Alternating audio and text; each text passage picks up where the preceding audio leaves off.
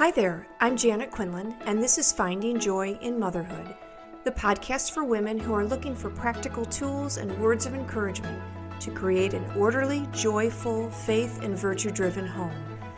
I'll share tips to create mindset shifts that change the way you discipline your children, love your husband, and enjoy your day.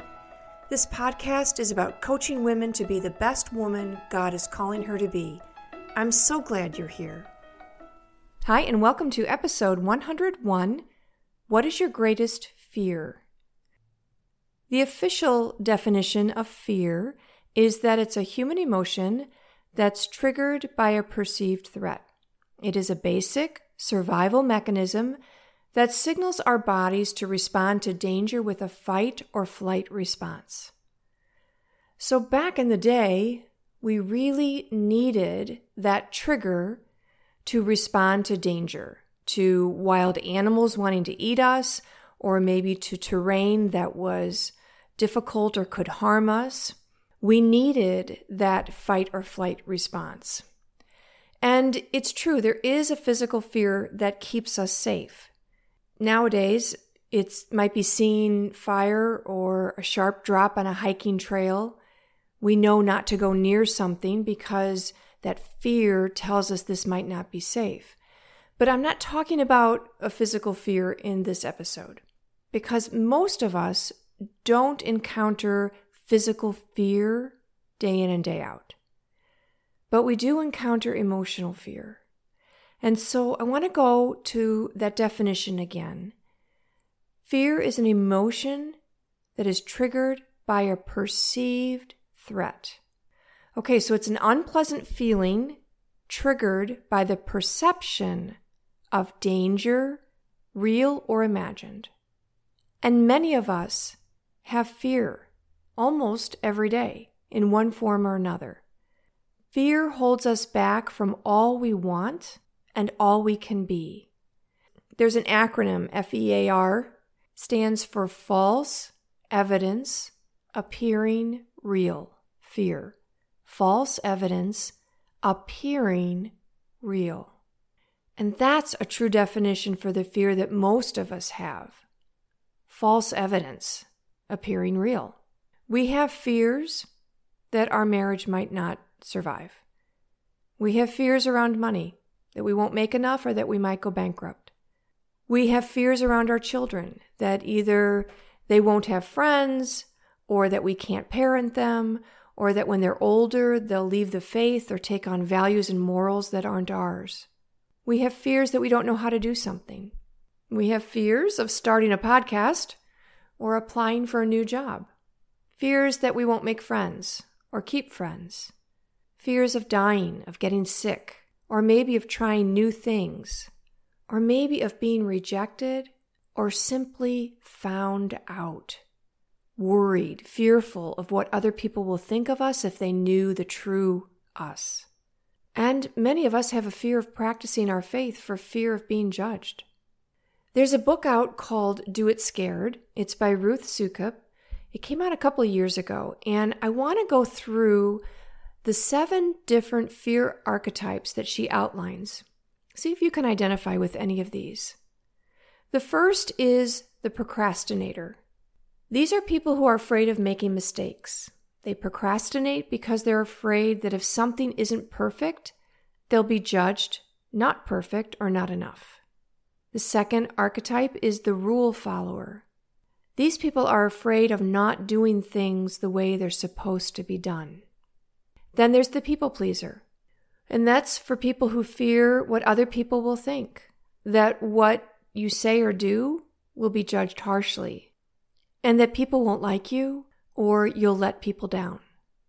The fourth archetype is the outcast. This is when you're most afraid of rejection. Often these people reject others before there's a chance of being rejected. People cannot be trusted. But this fear prevents you from actually being truly intimate with people. It alienates you. Then there's the self-doubter. When you're afraid you're not enough or worrying too much about making a mistake. The sixth archetype is the excuse maker. And this is when you're most afraid of taking responsibility. And the last fear archetype is the pessimist, when you're afraid most of adversity. So you might find that you have one archetype or you're a combination of a few archetypes. It's important to know, though, which archetype we are. Sometimes we think that the fear that we hold is truth.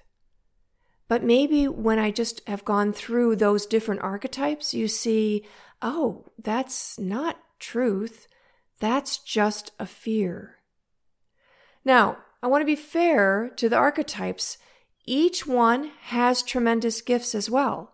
So if you're a procrastinator, you have the fear of making mistakes, but you also produce high-quality work. If you're the rule follower, you're also someone who's trustworthy and responsible. If you're a people pleaser, you're usually well-liked and you're fun to be around. If you identify with the outcast where you fear rejection, you're usually self-motivated and driven to succeed. If you're the self-doubter, you usually go above and beyond to do a good job. You're kind and you're empathetic. If you're the excuse maker, you're often a good team player and a keen observer. And if you're the pessimist, you're usually sensitive and big-hearted, and you tend to be very caring and compassionate. So as you go through those fear archetypes, I just don't want you to find one and start feeling sorry for yourself because you have that fear or many of the fears. Also see that you have many of those gifts as well. Knowing who we are allows us to make the choices that serve us. If you know your fear is being a self-doubter, then you'll be more aware of that tendency and realize that when you are playing small and doubting yourself or hearing others' words as, quote, meaning you're not enough, when in fact that's not what they're saying, it's just the way you're hearing it, because that's the story you've told yourself and the belief you have personalized. If your fear archetype is the outcast, pay attention to all the ways you subtly or maybe not so subtly reject people. Do you not reach out to meet new people because you fear they won't like you and reject you? Do you put yourself down all the time because you'd rather show you reject yourself before others verbalize their rejections of you? Do you sabotage your marriage with doubts and distrust because you're certain your husband will eventually reject you and find someone else? So many women deal with that in their marriage. Emotions are always created by a thought, but it's not always a conscious thought and certainly not always a deliberate thought. Often we are choosing an emotion that doesn't serve us without even realizing it, and this is called an indulgent emotion. The most common indulgent emotions are confusion or overwhelm, guilt, emotional exhaustion, worry, boredom, and fear. There's no upside to allowing indulgent emotions. They don't serve us. They only keep us in an agitated state. So, if emotions are fuel for our actions, what types of actions do you think will come from fear? It's a common indulgent emotion, which means it's a negative emotion. No positive actions will come from fear. No actions that contribute to our happiness will come from indulging the emotion of fear. Here are 3 ways emotions happen in our brain. The first way is you feel an emotion, a feeling, without your cognitive awareness, without thinking it.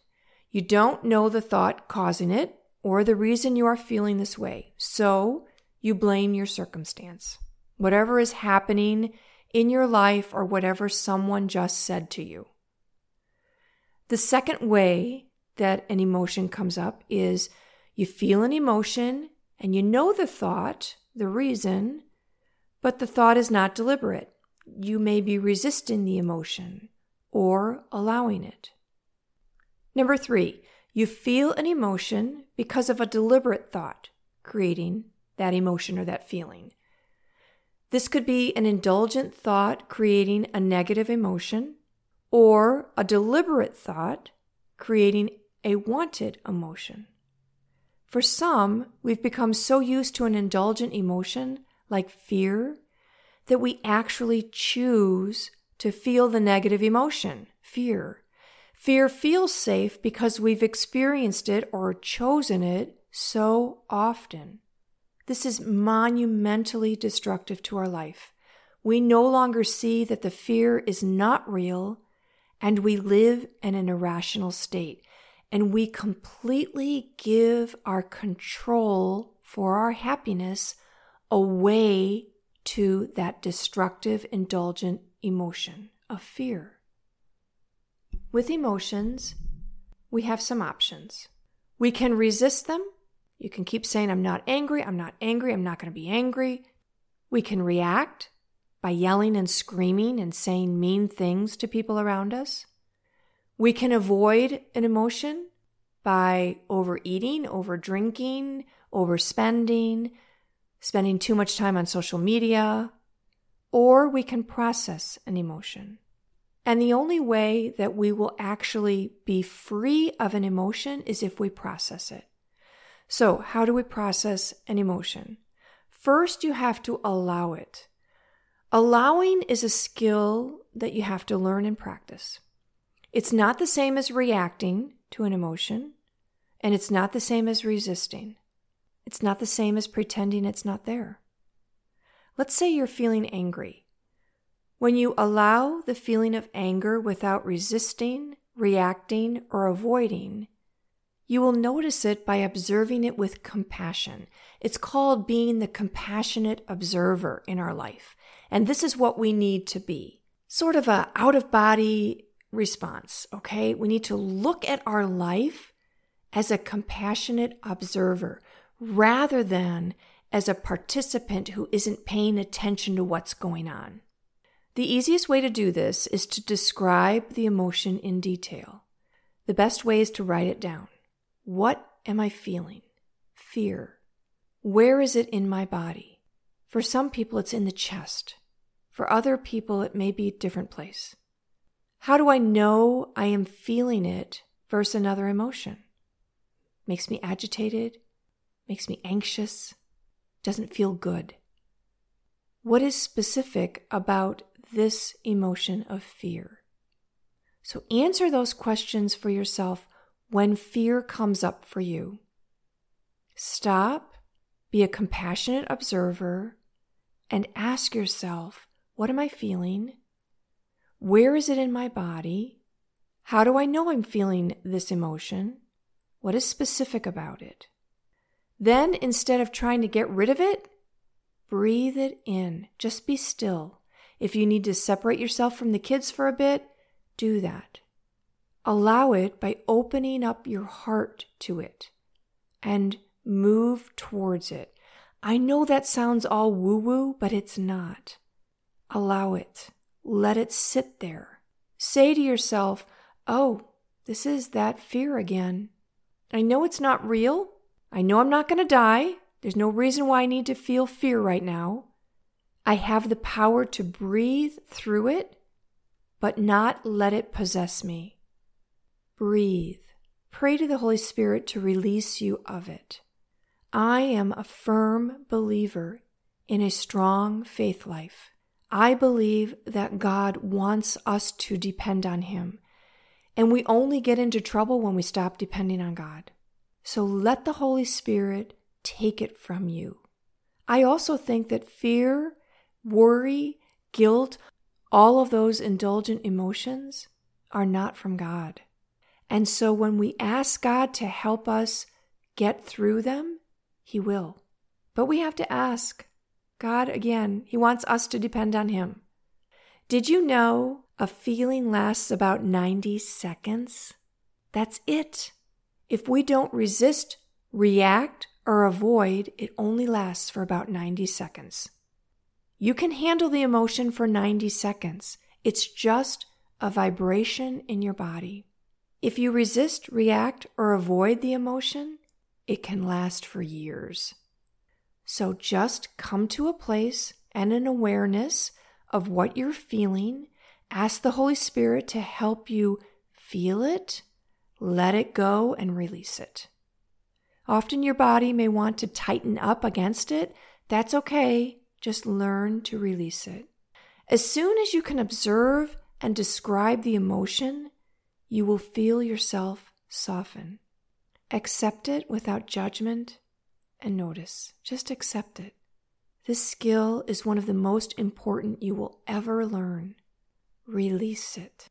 If you have a son who has a quick temper and someone does something and he reacts with anger, okay, that creates a whole big problem.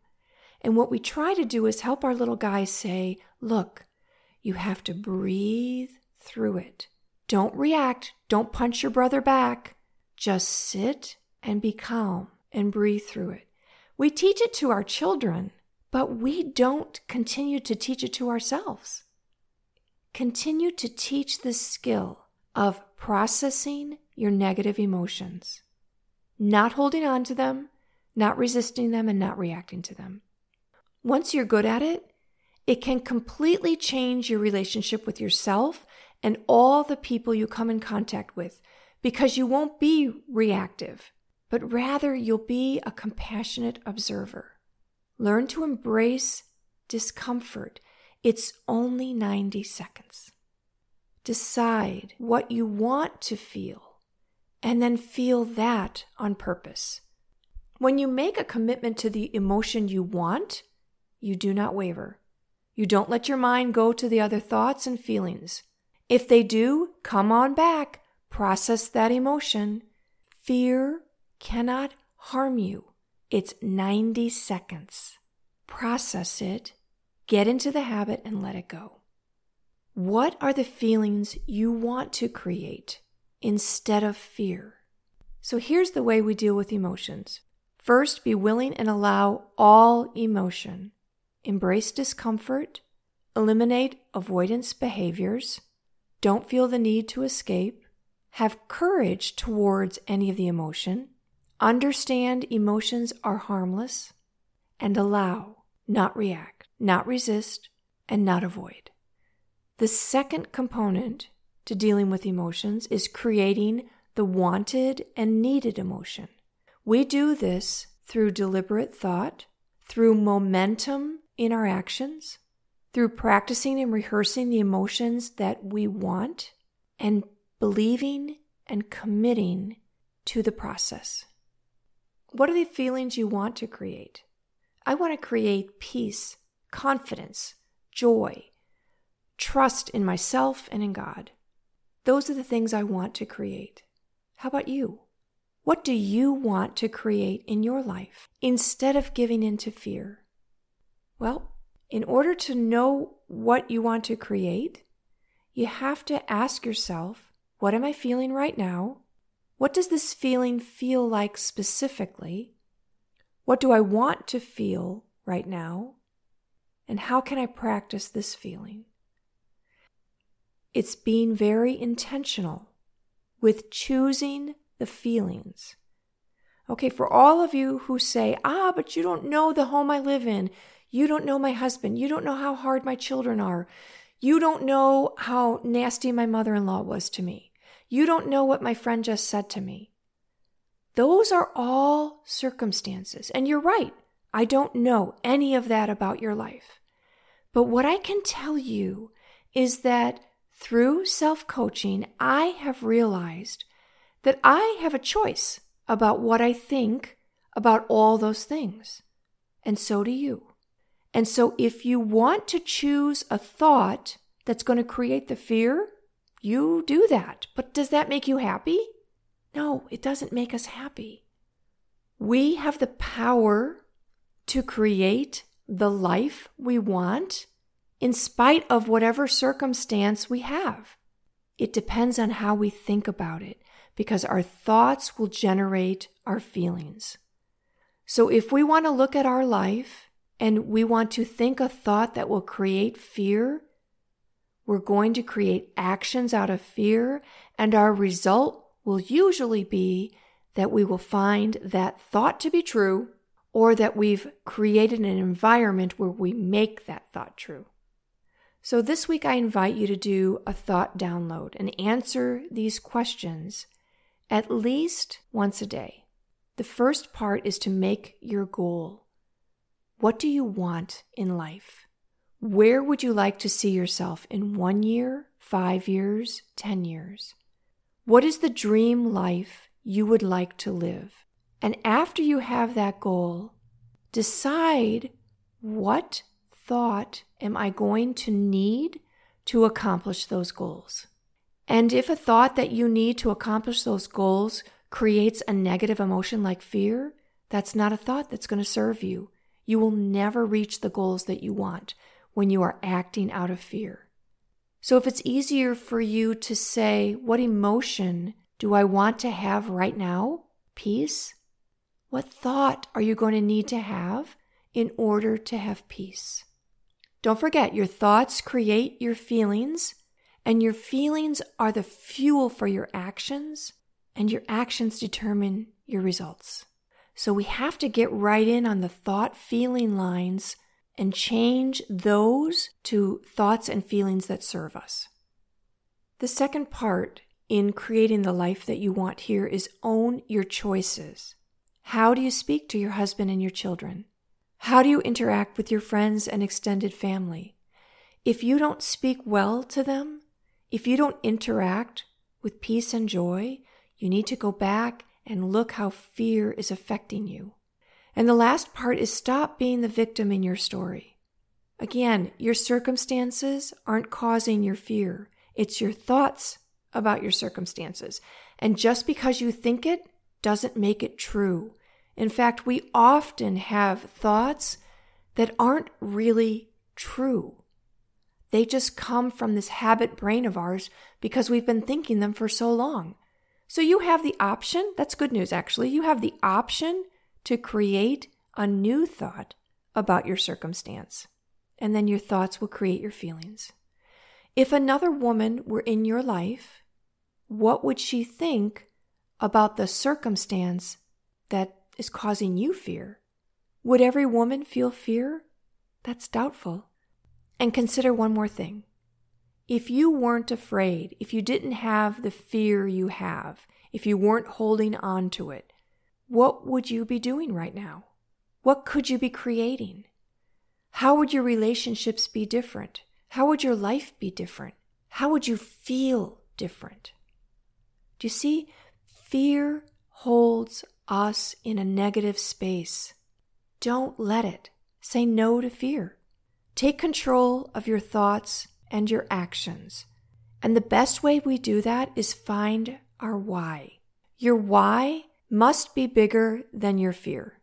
If you're fearful that your husband may be unfaithful, your why can be that your children didn't sign up for divorce, that you want that intact family 20 years from now. You're going to pour yourself into that husband with your thoughts, giving him the benefit of the doubt, thinking positive thoughts about him. Process and eliminate the fear when it comes up without reacting to it so you don't create an environment where you have disconnected from him by indulging in your fear. Again, I bring up this example because many women deal with this fear. If you're afraid to try something new, your why can be that you want to discover new talents or skills you have without worrying about failing. Failure is just an opportunity to learn. There's no wide sweeping judgment of you. Your why is bigger than the idea of something not working out. So this week I really encourage you to journal about your fears. We can do it in many different ways. This time I want you to spend 5 minutes on what am I afraid of? And just journal for 5 minutes. Write down the things that you're afraid of. And then spend some time asking yourself, doing a thought download, writing it down, what might it cost me if I hold on to this fear? I suggest that you write it down because if we keep it in our head, our habit brain, the one where we've nurtured that emotion of fear, will keep telling us reasons why we should feel that fear. And we won't be able to process it. But if we write it down and we can see it and we can think about what we're reading on paper and we can process it, that's when we can get beyond fear. That's when we can really understand what this indulgent emotion is costing me. It could be costing you everything that is wonderful and beautiful and joyful in your life. But your habit brain has got you so committed to this fear. I also want to suggest to you that when you're feeling an indulgent emotion, make sure that you're checking on your sleep, that you're eating well, that you're praying, and that you're self-coaching. Because all of those things will help you process the negative thoughts that keep you fearful. And don't forget that in Reimagine Motherhood, my new monthly coaching membership, I'm going to teach you how to self-coach so that when fear comes up, it won't define you or keep you from all that you want in life. If you want to get on the wait list for Reimagine Motherhood, that monthly membership, you can go to findingjoyinmotherhood.com/membership. Again, that's findingjoyinmotherhood.com/membership. Okay, I hope you have a great week. Work on those fears. Don't let them control your life. Choose the life that brings you peace and joy and everything that you want. Take care. If you like what you heard, I'd be so grateful if you'd subscribe, leave a review, and share with friends. Thank you. Have a great week.